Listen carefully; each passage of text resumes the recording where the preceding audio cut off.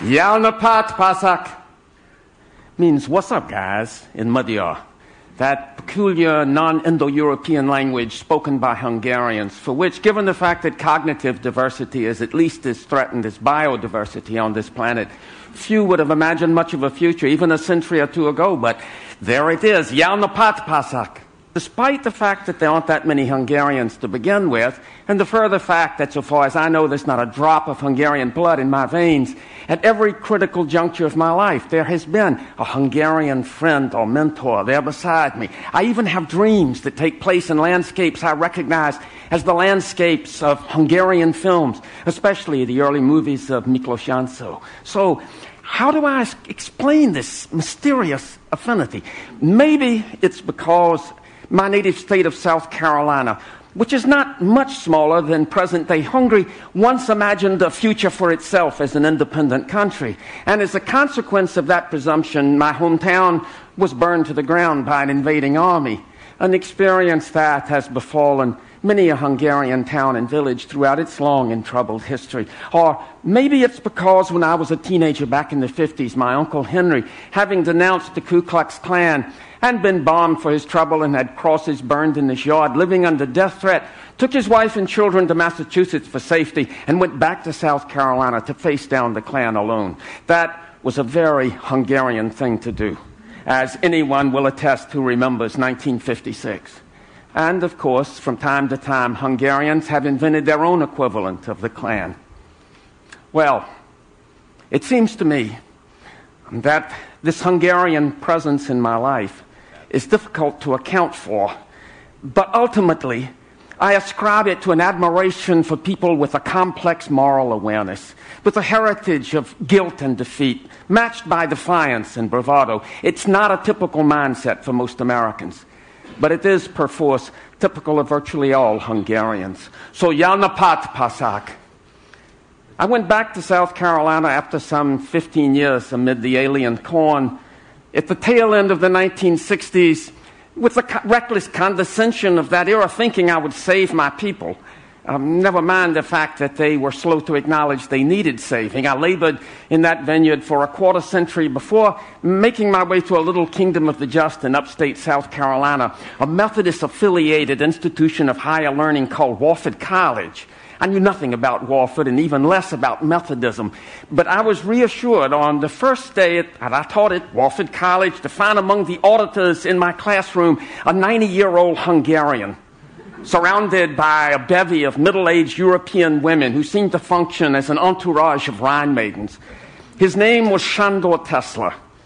He was a puckish widower whose wife and children were dead, and whose grandchildren lived far away. In appearance, he resembled Mahatma Gandhi, minus the loincloth, plus orthopedic boots. He had been born in 1903 in the provinces of the old Austro-Hungarian Empire, and what later would become Yugoslavia. He was ostracized as a child, not because he was a Jew, his parents weren't very religious anyhow, but because he had been born with 2 club feet, a condition which in those days required institutionalization and a succession of painful operations between the ages of 1 and 11. He went to the commercial business high school as a young man in Budapest.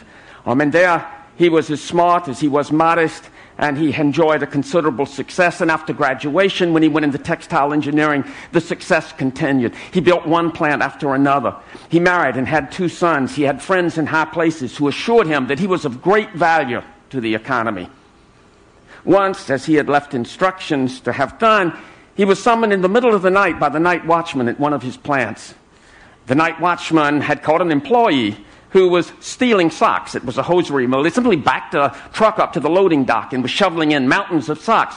Mr. Tesla went down to the plant and confronted the thief and said, "But why do you steal from me? If you need money, you have only to ask." The night watchman, seeing how things were going and waxing indignant, said, "Well, we're going to call the police, aren't we?" But Mr. Tesla answered, "No, that will not be necessary. He will not steal from us again." Well, maybe he was too trusting, because he stayed where he was long after the Nazi Anschluss in Austria. And even after the arrest and deportations began in Budapest, he took the simple precaution of having cyanide capsules placed in lockets that could be worn about the necks of himself and his family. And then one day it happened. He and his family were arrested, and they were taken to a death house on the Danube. In those early days of the final solution, it was handcrafted brutality. People were beaten to death and their bodies tossed into the river. But none who entered that death house had ever come out alive. And in a twist you would not believe in a Steven Spielberg film, the Gauleiter who was overseeing this brutal beating was the very same thief who had stolen socks from Mr. Tesla's hosiery mill. It was a brutal beating. And midway through that brutality, one of Mr. Tesla's sons, Andrew, looked up and said, "Is it time to take the capsule now, Papa?"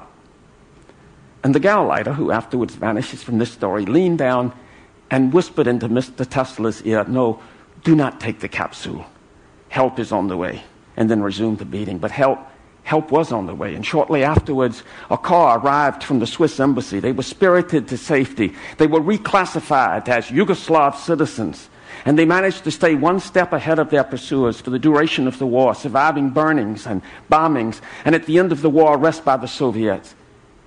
Probably Mr. Tesla had gotten some money into Swiss bank accounts because he managed to take his family first to Great Britain, then to Long Island, and then to the center of the textile industry in the American South, which, as chance would have it, was Spartanburg, South Carolina, the location of Wofford College. And there, Mr. Tesla began all over again, and once again achieved immense success, especially after he invented a process for manufacturing a new fabric called double knit.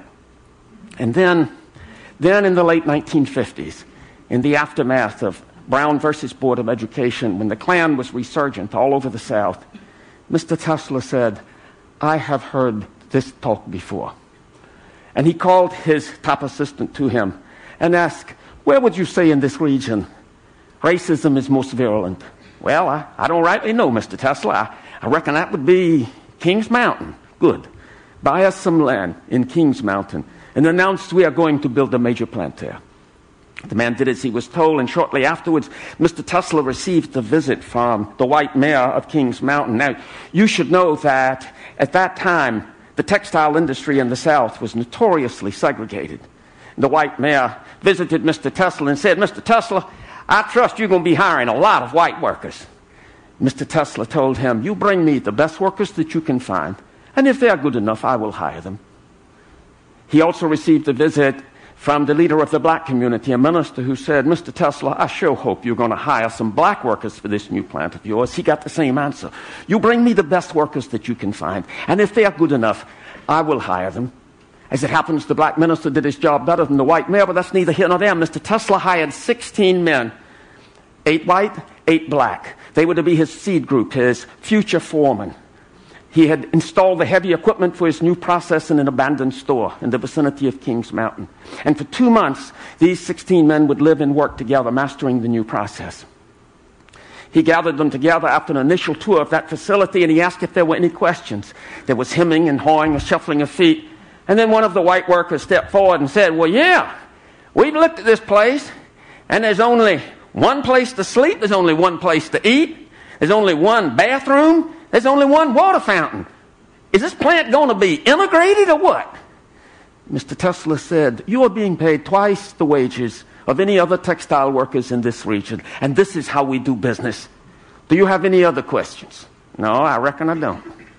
And 2 months later, when the main plant opened and hundreds of new workers, white and black, poured in to see the facility for the first time, they were met by the 16 foremen, white and black, standing shoulder to shoulder. They toured the facility and were asked if there were any questions, and inevitably the same question arose. "Is this plant integrated or what?" And one of the white foremen stepped forward and said, "You are being paid twice the wages of any other workers in this industry, in this region, and this is how we do business. Do you have any other questions?" And there were none. In one fell swoop, Mr. Tesla had integrated the textile industry in that part of the South. It was an achievement worthy of Mahatma Gandhi, conducted with the shrewdness of a lawyer and the idealism of a saint. In his 80s, Mr. Tesla, having retired from the textile industry, adopted Wofford College, auditing courses every semester, and because he had a tendency to kiss anything that moved, becoming affectionately known as Opie, which is Madhya for grandfather. by all and sundry. Before I got there, the library of the college had been named for Mr. Tesla. After I arrived in 1993, the faculty decided to honor itself by naming Mr. Tesla a professor of the college, partly because at that point he had already taken all of the courses in the catalog, but mainly because he was so conspicuously wiser than any one of us. To me, it was immensely reassuring that the presiding spirit of this little Methodist college in upstate South Carolina was a Holocaust survivor from Central Europe. Wise he was indeed, but he also had a wonderful sense of humor. And once for an interdisciplinary class, I was screening the opening segment of Ingmar Bergman's The Seventh Seal, as the medieval knight Antonius Block returns from the wild goose chase of the Crusades and arrives on the rocky shore of Sweden only to find the specter of death waiting for him. Mr. Tesla sat in the dark with his fellow students, and as death opened his cloak to embrace the knight in a ghastly embrace, I heard Mr. Tesla's tremulous voice. "Uh-oh," he said, "this doesn't look so good." But it was music that was his greatest passion, especially opera.